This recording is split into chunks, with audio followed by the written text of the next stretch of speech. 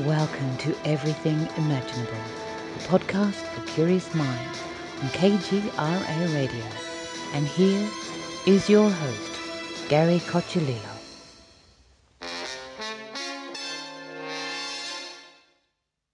Welcome, everyone, to another episode of Everything Imaginable. I'm your host, Gary Cocciolillo, and today we have Sky Alexandra. She is an author. She wrote one of the first books I ever read on the tarot, which was Everything Tarot, and she's also written a whole bunch of other books that we're going to dig into. Thanks for coming on today. Thank you for having me. Um, so, how did you start writing books on the tarot, or what got you into the tarot to begin with? Well, I think it was because I've always been interested in oracles and trying to figure out what the future might bring. And the tarot is the most beautiful of all of the oracles that I've ever worked with. So I was immediately attracted to it. That was about maybe 20 years ago, and I've been working with it ever since. How did you start learning it? Like, I know, like for me, when I first started learning, um I think there was like maybe one or two books by Eden Gray, and that was basically it. That was all that was available. Well, I started by, first of all, just picking one card a day and initially trying to sense what I felt from the imagery before I looked up anything that anybody said about it. And then I just practiced one card a day until I had worked through all the decks. And then I just started doing readings for myself. And gradually, as I started feeling more comfortable, I did readings for other people. And I still do the same thing every morning. I pull one card to get a sense of what the day is going to bring or where I need to focus my attention. And it's an ongoing process. And do you have a particular deck that you like the most? I do. I like the Gilded Tarot. That's probably the one that I use most often. Um, I started using the Aquarian deck years ago, and I still use that sometimes. But there's so many, and I mean, literally tens of thousands of decks out there, and so many beautiful ones. It's hard to choose. Right. I just got the Gilded Tarot myself about a month ago, and it is it's a really vibrant deck, um, and it also sort of stays with the same tradition as the original Pamela Coleman deck as well. It's like some of the symbology in it. So it's easy to use if you started with the Rider-Waite-Smith deck. Um, did you ever read like a lot of the books about like the Golden Dawn books, like the Israel Regardie stuff, Aleister Crowley, any of that? And I still read books on tarot. Mm-hmm. And do you have a favorite book that you would recommend, of course, other than your own? Not really. I think every book that I read has something to offer, and it's always good to get other people's opinions because, I certainly don't and never will know everything, and I like to hear what other people say, what other people take on this. There's also an organization that I belong to called the Tarot Readers International Group or something like that. That every day they have ongoing discussions about different problems that they're dealing with, or questions, or different little teaching tips, things like that. So I do it online too sometimes. Mm-hmm. Um. So when you first wrote the book, like did that come at, was it like that a result of your like daily meditations with the cards? Well, that particular book, that was the first tarot book that I wrote, and that was at the request of my publisher. So I did not choose specifically the format or how to go about it. It was sort of chosen for me. But it was really fun.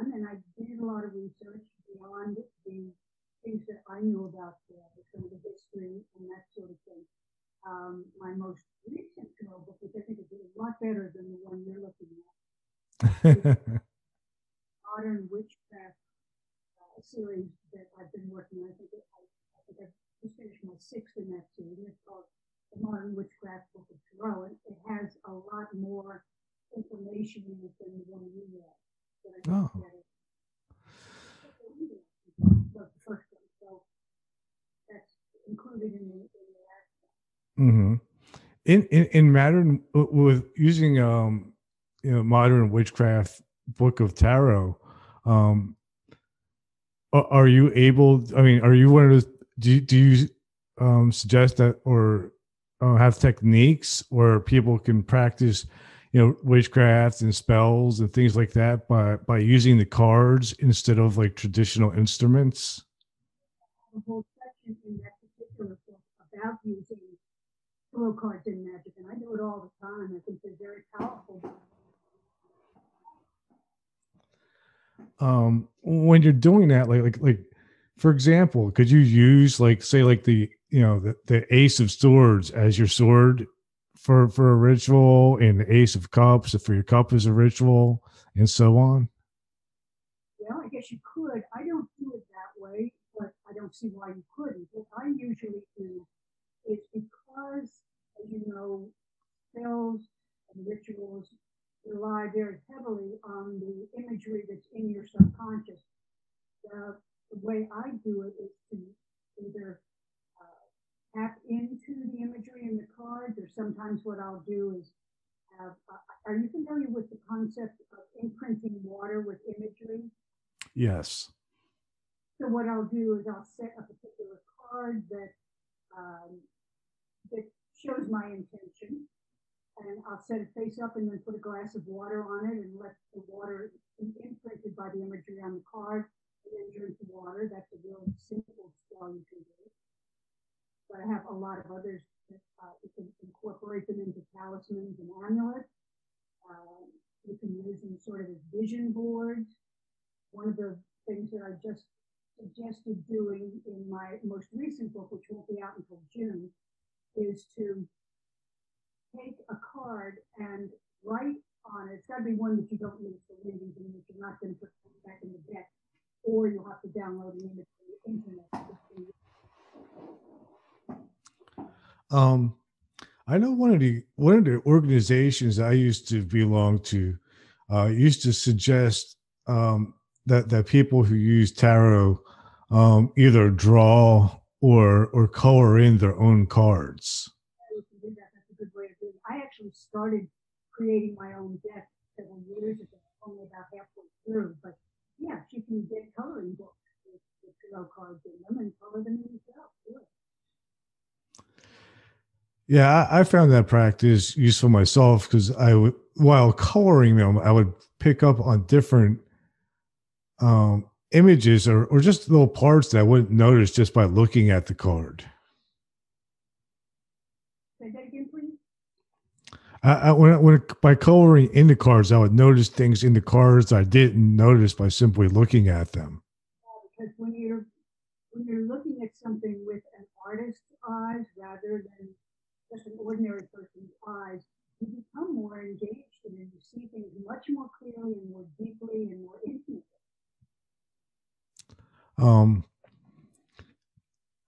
When using like I think when using the tarot, do you think the actual cards themselves are a magical tool or have power of themselves, or do you think it's more of something that's related to the subconscious?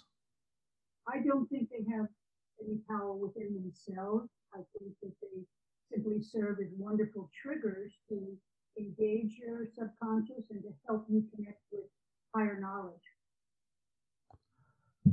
Um, do you have a favorite card that you use a lot or to connect to the most? No, I don't think so. I use whatever card I need at any particular time. If I'm doing a love spell, I would use the Lovers or the Two of Cups. If I'm doing one for success, I'd probably use the Sun card, or maybe the Queen of Pentacles, depending on whether I was looking for something in business or finance. Or it's just whatever card seems to be necessary at the time. Mm-hmm.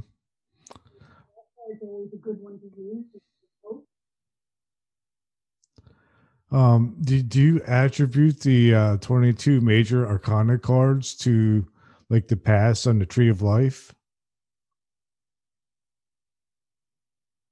I think it's well, it's the fool's journey from innocence to wisdom. Right. Um, how about the numerology and astrology part of it? Definitely use those also. See, I would say like for me, like the hardest part is the astrological parts of it. Well, are you an astrologer as well? No, I'm not. Studied astrology for over 40 years. So for me, that was the easiest spot to move into because I'd already been an astrologer for 20 years before I started using tarot. Hmm. That was just natural for me to move into. And the numerological part, yes, that's very much, I think, a factor too. Yeah, yeah. I think I connect more easily with the neurological part of it because I spent so much time, studying the Kabbalah.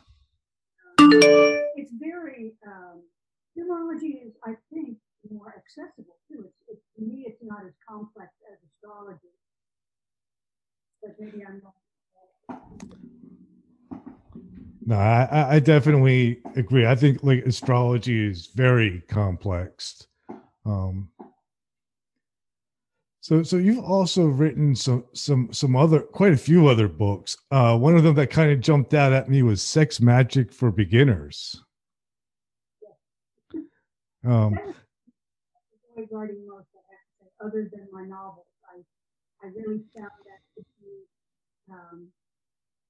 something where I could open up and really talk about things that I don't necessarily talk about in my other books. mhm. And I've tried to get some guests on here to talk about that subject, but I've been unsuccessful. Um, because I guess people don't want to really open up to it. Could you explain what some of the fundamentals of sex magic are? First of all, it isn't about romance. It's not about having making your sex life hotter, although that certainly can happen. It's about channeling the creative power and energy that is inherent in sexuality. I mean, that's how you go about creating babies. So it can create almost anything else that you want it to create. And you tap into that energy to bring about a result that you desire. So that's the magic part of it. Hmm. That energy. Does that make sense? Oh, absolutely. There's definitely a lot of energy produced. Um, but how does one like I think with sex magic, like how does you direct the energy, and how do you get both partners, both parties to do that at the same time? It doesn't matter if it's at the same time. And it doesn't even matter if you have a partner. Uh huh. What I always recommend is that if you are with a partner, talk about it beforehand. Make sure you're both on the same page because if one of you is working with a particular intention that is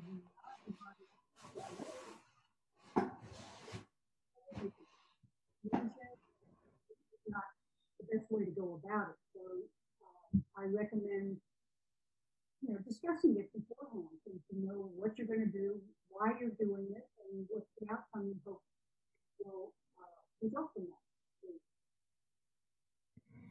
Hmm. So,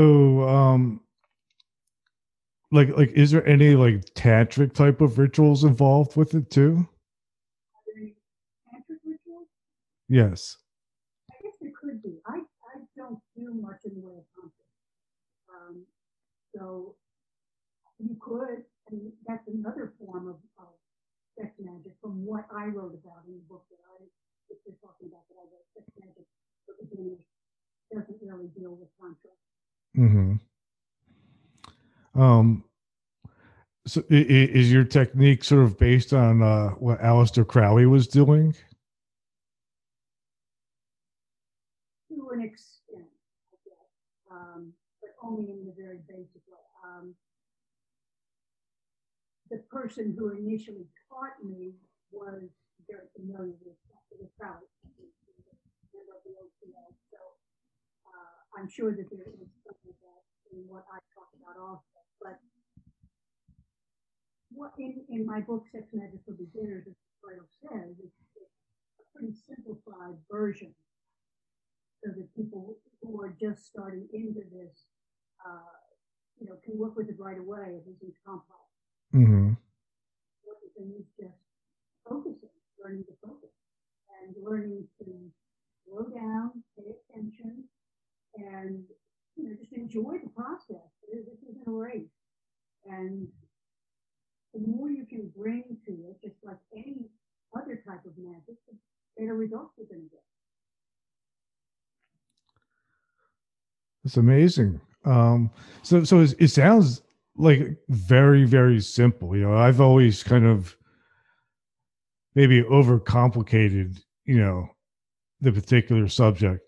I did have one guest come on my show who was doing some kind of sexual technique, and he had what he described as a Kundalini awakening, where he just felt like this huge, massive shock of energy flow through his body, and he said it completely transformed him. He has never really been the same since. Have you heard of that kind of experience, or had that happen to you? I've had it happen to me. I've had it happen to one of my partners, yes. And I've certainly read about it and heard about it from other people. And would you consider that like a Kundalini type of awakening, or some kind of something with like clearing like the root chakra? What I've been told, it starts in the root chakra and just rushes up through all the other chakras and out of your every cell in the body probably at the time. I have not had it happen personally, so I'm only reporting this people.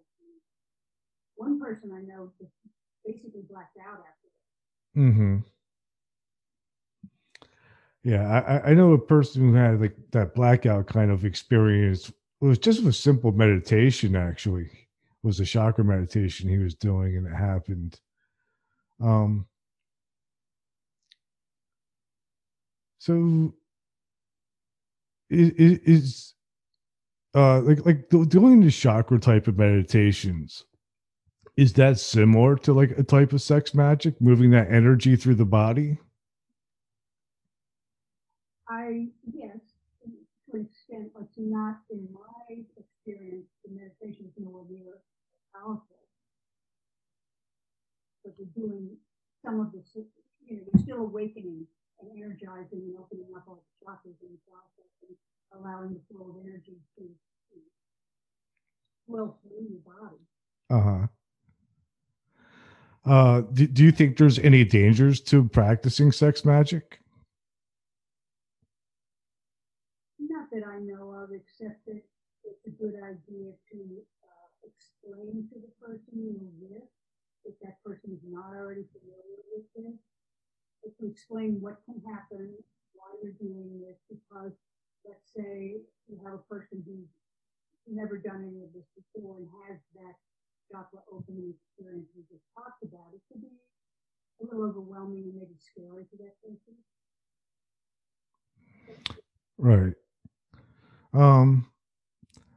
How about like when there's two people involved? This is something I've never done.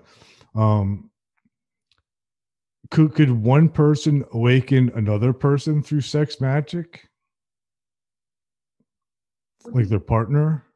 The person awaken that person. I'm not sure I understand what you're asking. Like if you're doing sex magic with a partner, could you cause your partner to have like that Kundalini type of experience?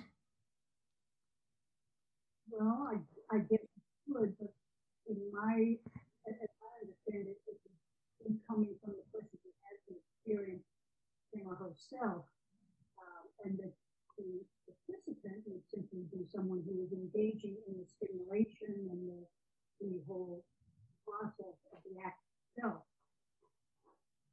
But I don't think it's necessarily something you go into Mm-hmm. intentionally, but I could be wrong. Somebody else might have different opinion. Yeah. Um, is sex magic really that? Is it really any different than any other type of magic? Only that you're feeling it with the energy. Right. But so going in that direction, um, what do you think is the most important thing to performing or having being successful at magic? Is it directing energy, or is it attention, or is it effort, or all of the above?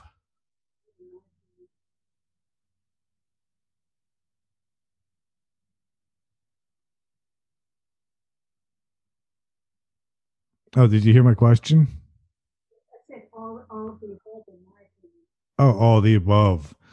Um, so with magic, should people expect things like I know when I was younger, I kind of expected things just to magically happen because I was doing some kind of magic. And like obviously like later on I've discovered that it doesn't just take intention, but I think the intention and the rituals have to be followed up with some type of daily effort. Would you agree with that? I think it depends on what the magic you're doing is, what kind of a spell. Sometimes spells are just one off and they can happen really quickly, but some of them do take a long time and they do take a ritualistic.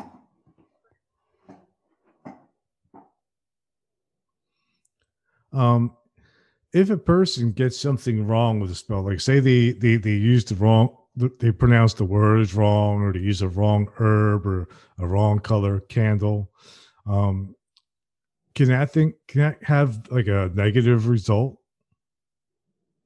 I doubt it would be very significant. And, you know, to me, it is mainly your intention and your attention that make a spell work. You don't need any other tools. You don't need any herbs. You don't need any gemstones. You don't need any candles.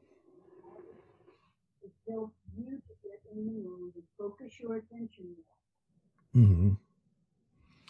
Um, how about like working with like spirits?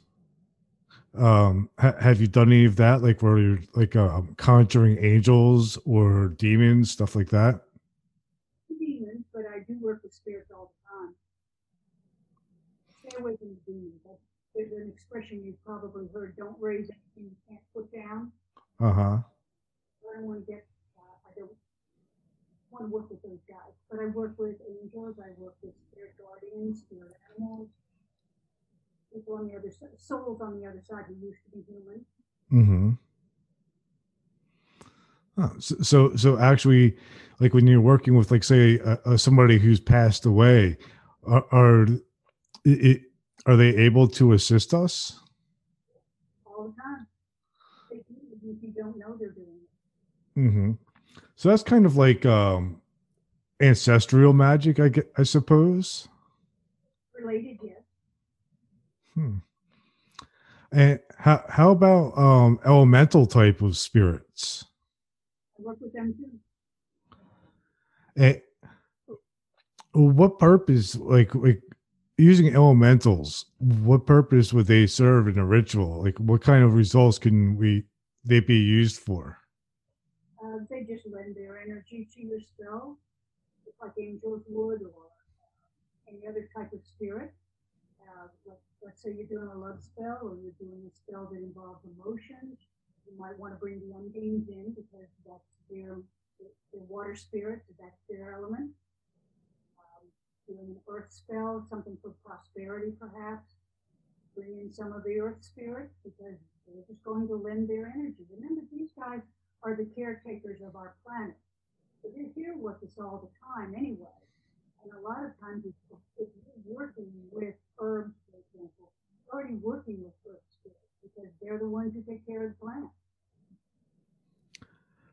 Um, are Earth spirits and elementals affected by the damage that we do to the planet? They're pretty annoyed by it too, by the way. They're annoyed by us, like cutting down the forest and polluting the water and everything. Hmm. Are they able to influence us not to do that? They're trying.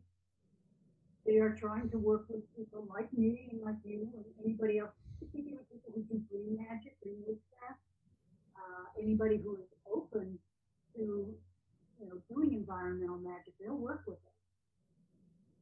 There's in best interest too. Doing that type of magic with those spirits, have they ever suggested like to you or you know alternative things that we should be doing? Have they expressed alternatives that we can do?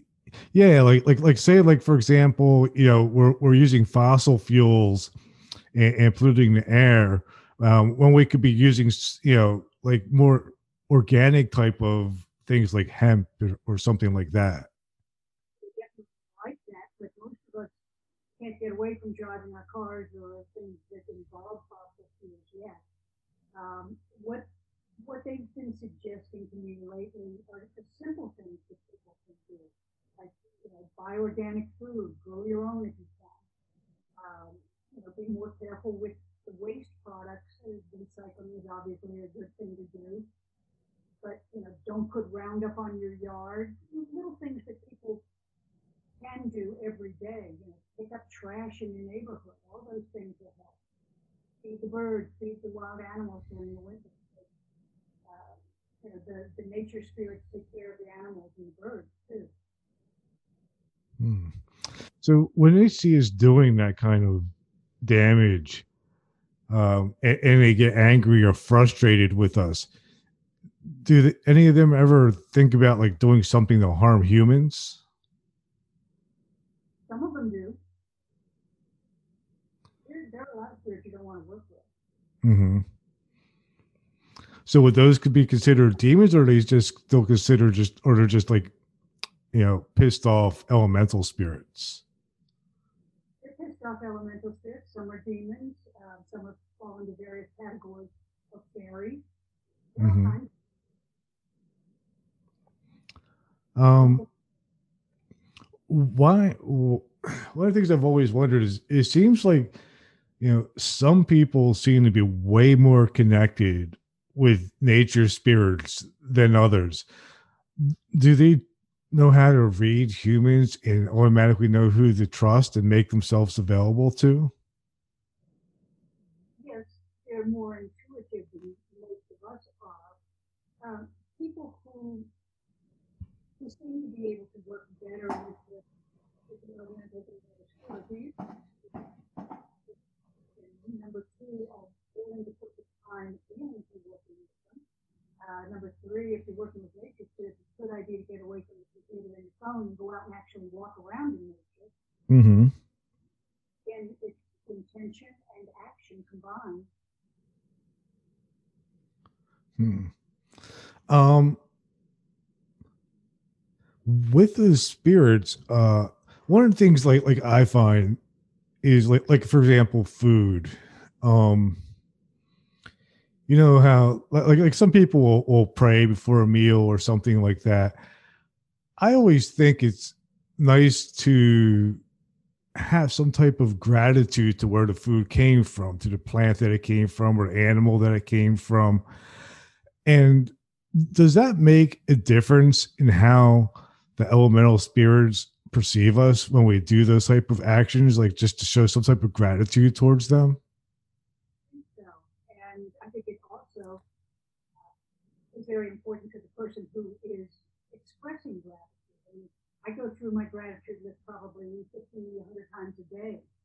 And like you said before I eat, I thank uh, everybody who was part of this, the animals, the plants, the sun, the rain, the earth, the people, everybody who brought this food to my table.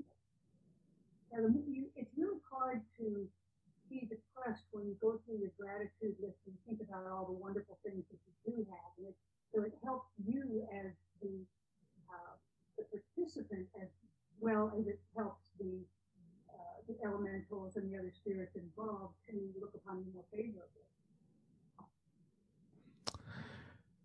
Yeah, it's pretty cool that something as simple as a gratitude list affects everything. It affects us and affects everyone, and even the spirits around us.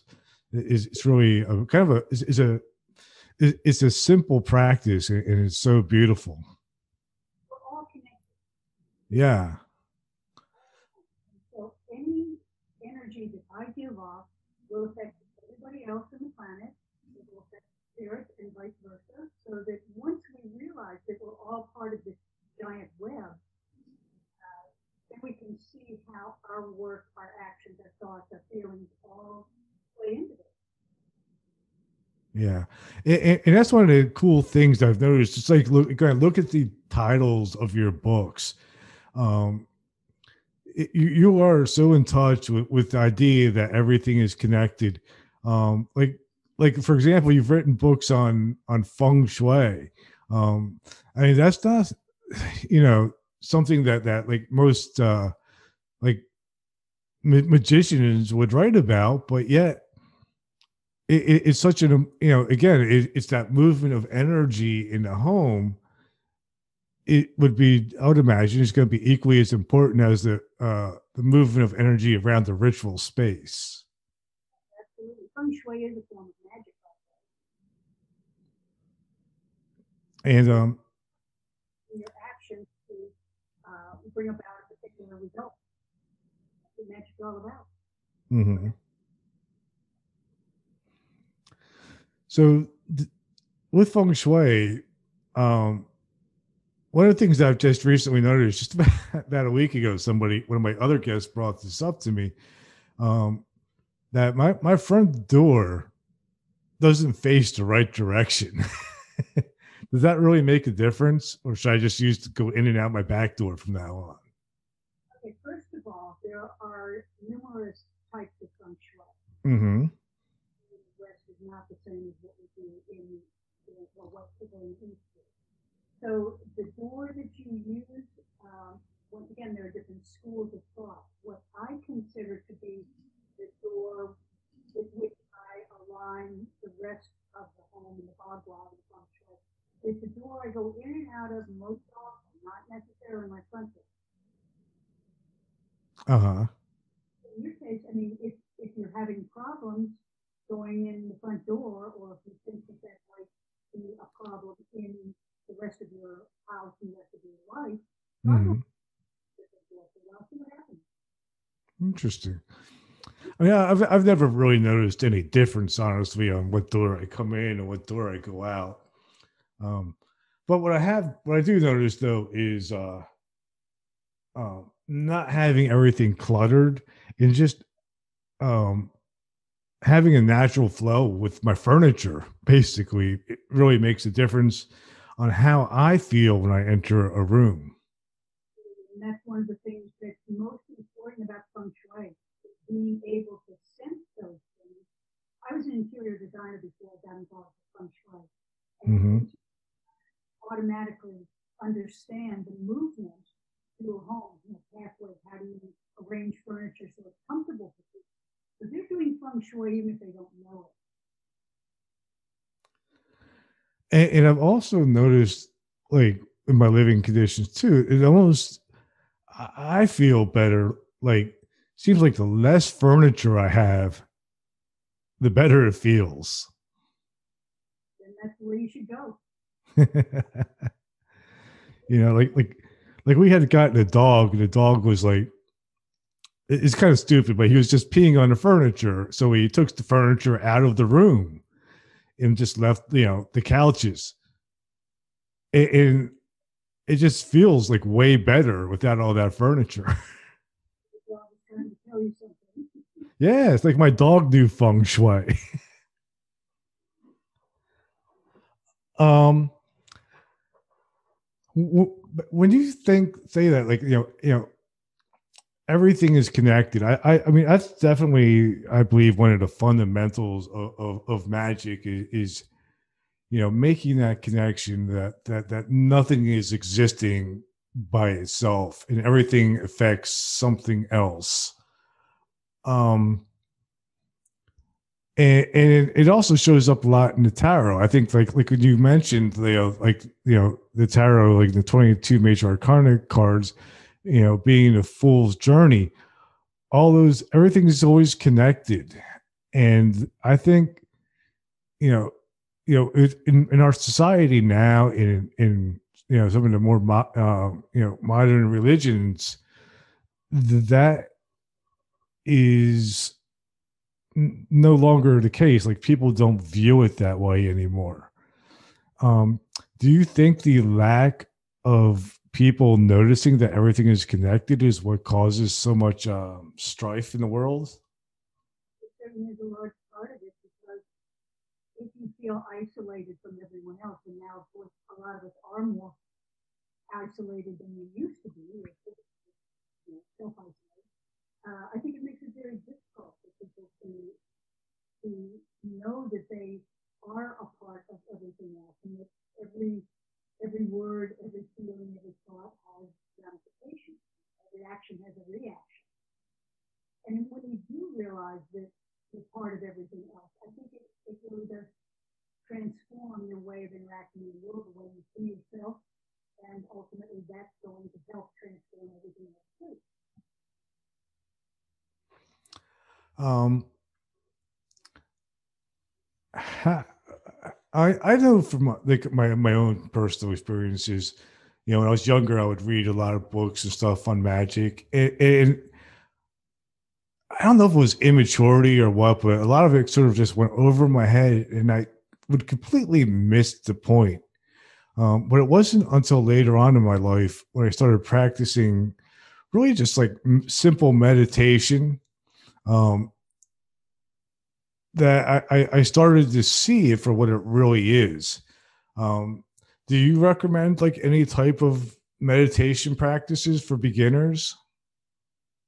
I think meditation is essential to strengthening your connection with yourself, strengthening your connection with the world around you, and with the spirit world, and it will definitely help your magic. Yeah, I think that's important.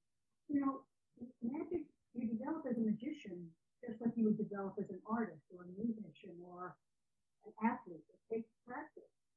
You may have some people have more natural ability than others. That's to be expected. But the more you practice, the better you'll get.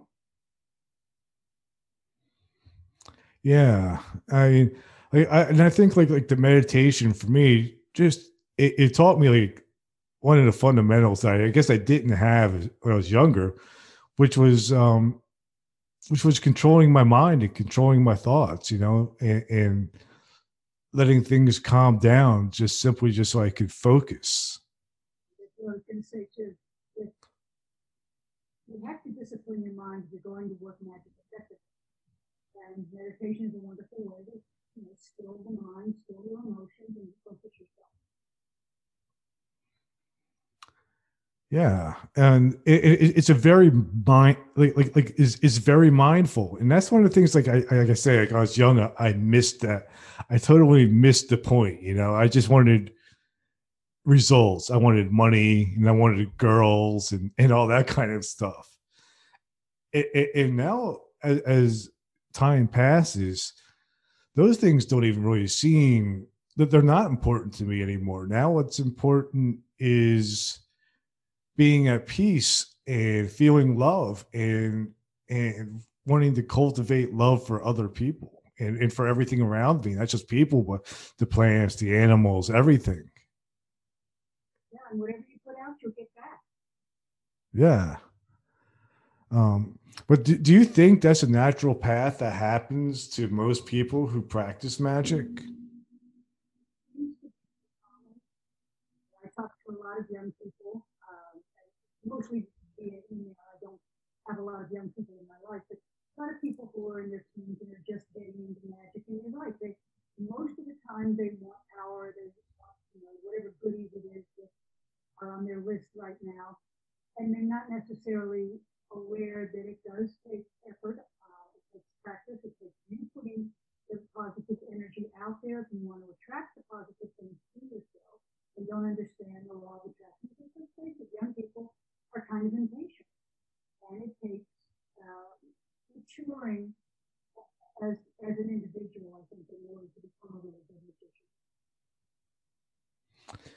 Yeah, so I'm not alone then.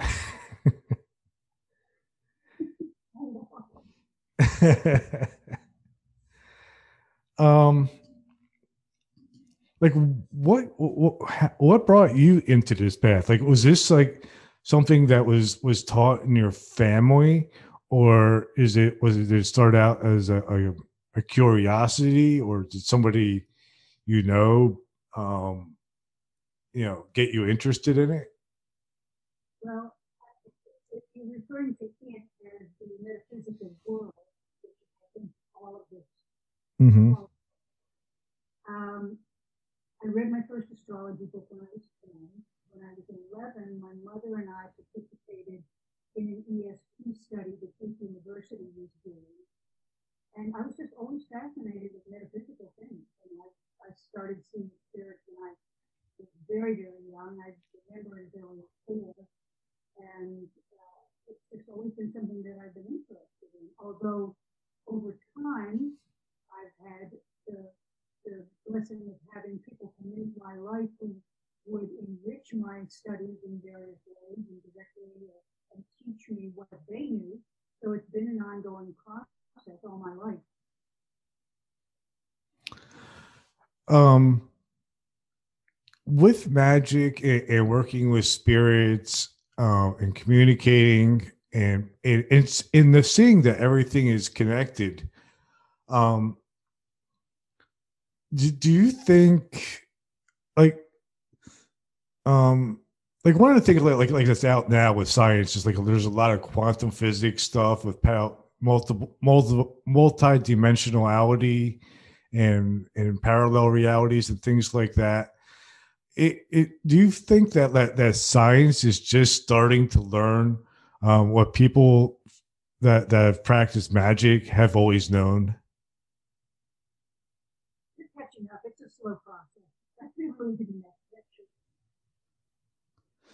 Right, but they are catching up. It's I just find it interesting how older practices were in more introspective practices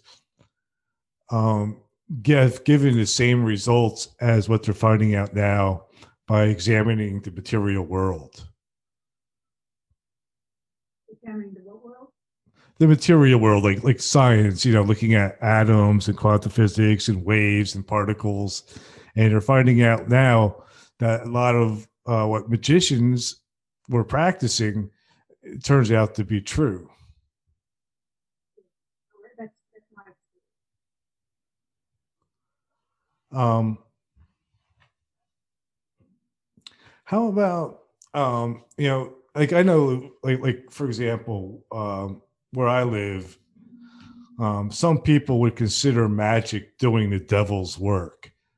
How would you respond to that? I live in a very conservative Christian community, and so I hear that all the time too. It's just their ignorance. They've been taught, and they haven't questioned. They've not looked into it. They don't know what they're talking about, and they're scared. Basically, that's just ignorance. Mm-hmm. And how would you suggest somebody to deal with that type of like I know like some people might feel like an urge to lash out at those type of people, but obviously that's not the right thing to do. And then I think some people might even feel guilt, for believing in magic and in wanting to investigate reality at a different level. Um, how do you suggest a person handle that? The person handles it well. Hmm? Well, I guess it depends on whether that person is very open to dealing with understanding where they're coming from and being willing to change. Because a lot of people don't want to change their mind, really. And a lot of people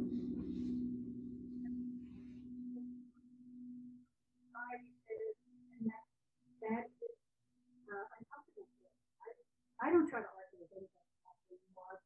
It wastes many years doing that.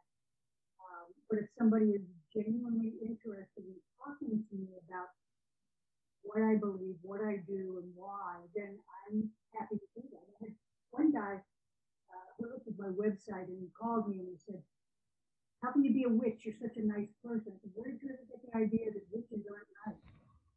And when you ask people to start investigating where all these misconceptions came from, it can rattle them. Right. Um, do you think I mean, do you think that people can like say for example somebody who is like a devout Christian or something like that, um do you think there's a way for them to incorporate magical practices into their life without changing what they believe? I think anybody can, do magic regardless of whatever their spiritual path is. Yeah. Just not open to it. But you don't have to have any spiritual path, any religious background in spiritual denomination to go with. It's purely up to the individual. There are certain religions that the director is a religion, not just a practice. But you don't have to be. Anybody can do it. They just have to find it. Um, are there any good methods? Well, I know there's a lot of good methods, but do you have any particular methods that you suggest for people to protect themselves from negative energy? I think the easiest one is simply to surround yourself with a ball of white light. I'd say something like, "I'm surrounded by divine white light. I'm safe and sound at all times in all situations." And I just envision that every time I get behind the wheel of my car, or whenever I'm doing anything that I think might pose any sort of risk. That's the easiest one. It's very effective. Okay, so you just visualize like a white light around you, and and kind of put it out there that you want to be safe and it protects you. And then people can do other things that make them feel safe. Like Hmm. crystal has been programmed for protection. All kinds of things you can do, but that one's just quick and simple, and you don't need any other tools. Yeah. Uh, how about like with the home? Do you suggest that people like smudge their homes with like white sage or use anything like that to or crystals in the home? Generally are. I think it's a good idea, particularly when you're in a new place to do that. It's also a good idea if you've been in disturbance in the home, an argument, or you've had people in to do renovation work or anything like that. It's a good idea to cleanse it again.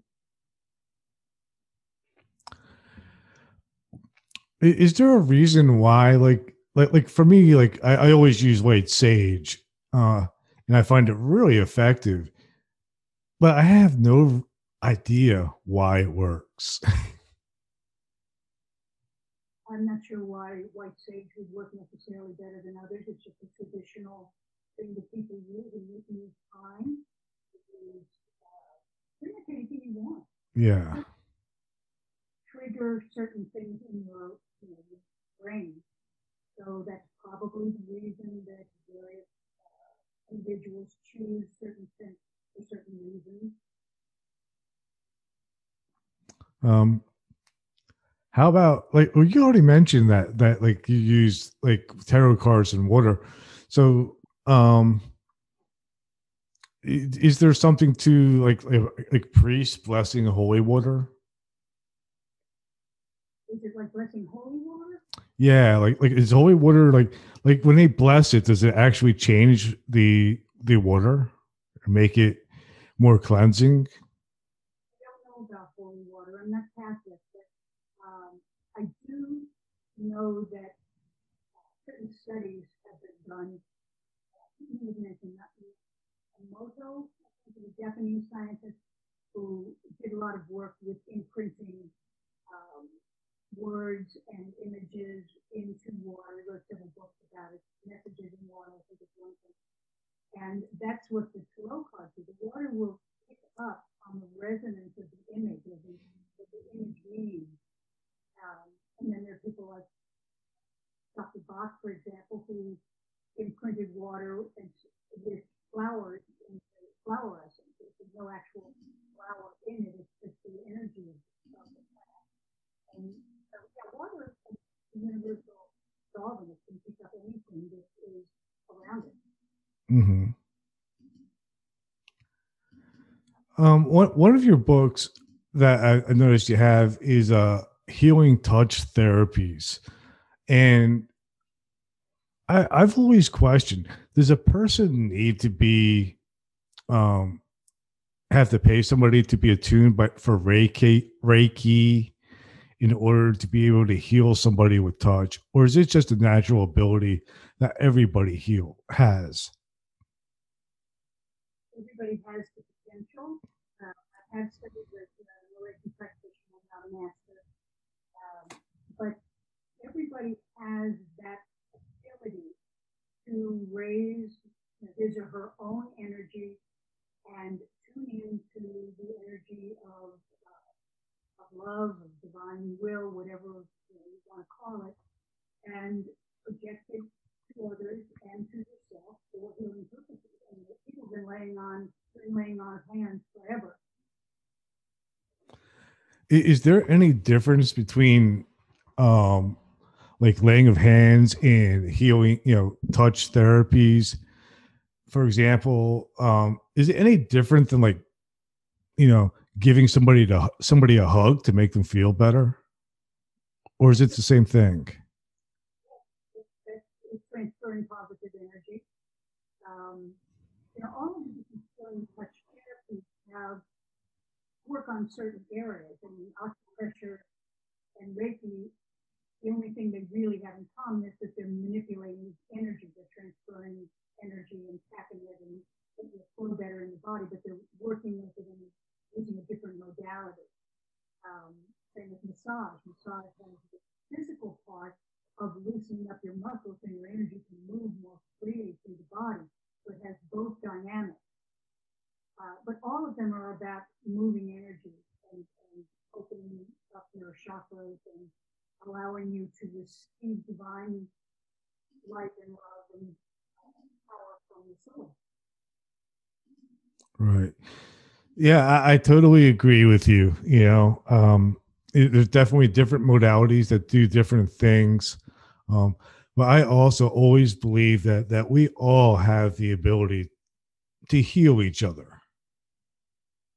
I agree. It's intention, which is back to that basic part of magic, which is just having a good intention or a bad intention.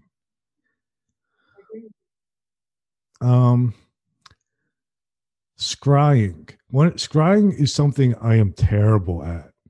Do you do any scrying? Yes, and stop telling yourself you're terrible at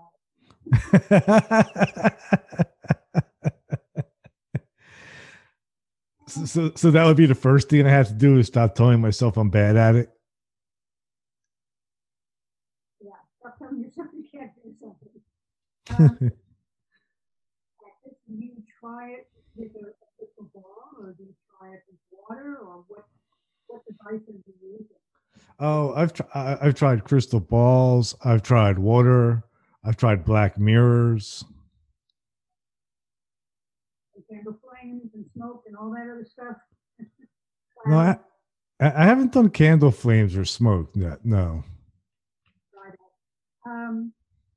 I like crystal balls best. You have to use a real crystal ball, I think, to get the best results, not just a lidded crystal glass thing. Mm-hmm. But once again, it's all about opening the mind, relaxing, allowing your imagination to come forth, and don't put expectations on what you're going to do. If you look in the crystal ball or look in the water, whatever you're doing, you can look at in the hood of a well-waxed automobile if you want to. Just allow your mind to relax and let those visions, those images and impressions arise within you. Don't censor anything. If a person is like, if when scrying, how do you know if you're seeing something or if it's just your imagination? First of all, all, just your imagination sort of suggests that your imagination is not real, that it's not a part of it, that it isn't communicating with you. Mm-hmm. I don't think there is anything that's just your imagination. Secondly, once again, it takes a little practice. Some people will get a different kind of aha sensation when they know something's right. Like I like get a little tingle on the back of my neck, or it just feels different. The answer that I've gotten, the vision I've gotten, or the impression just feels right. Go with that, believe it. After a while, you'll start getting confirmation in your daily life. Like you had an impression of something, and then the next day something happens that confirms that. And you pay attention to that sort of thing. So start really looking for signs that confirm whatever your impressions were. And don't second guess yourself. Let it come. I like that there's really no such thing as just imagination. That imagination is just as real as anything else that we experience. You know, because I think we're taught to ignore that part of ourselves as kids, and it just stays with us. We're taught to ignore a big part of ourselves. Most everything that's really important. Yeah, I mean that's why I named my podcast "Everything Imaginable," because everything starts as something that somebody imagines first, and then it becomes real. Absolutely, you couldn't build a building if an architect had not imagined it. Right? Yeah, we imagine everything before we actually create it. So in that respect, everything that we imagine has the ability to become real. I agree. Awesome. Well, where can my listeners find you? Well, they can go to my website, which is just skyalexander.com. That's the easiest place to find me. And yeah, I'm going to post a link to that in the notes to this episode, and I'll also post a link to your Amazon page as well, so people can check out all your books. I hope they will. Oh, they definitely will. This was a pleasure talking with you. Thank you for coming on today. For having me. It's been a pleasure talking with you too, Gary. Awesome. Well, thank you, and have a great day. Well. Thank you. Bye-bye. Thank you for listening to Everything Imaginable on KGRA Radio. You can reach Gary at everythingimaginable2020.com or email him at everythingimaginable2020@gmail.com. He's also on Facebook, Twitter, Instagram, and LinkedIn. You can buy t-shirts, coffee mugs, and other merchandise to support the costs of producing this podcast. Click on the merchandise link at the top of his page, www.everythingimaginable2020.com. Oh yes, I almost forgot. You can buy his book, Enlightenment Guaranteed. It's the only book on Zen that you'll ever need, and it's on Amazon. It'll change your life, because remember, everything that exists was first imagined. Hey, if you loved what you listened to, don't forget, rate, review, and subscribe.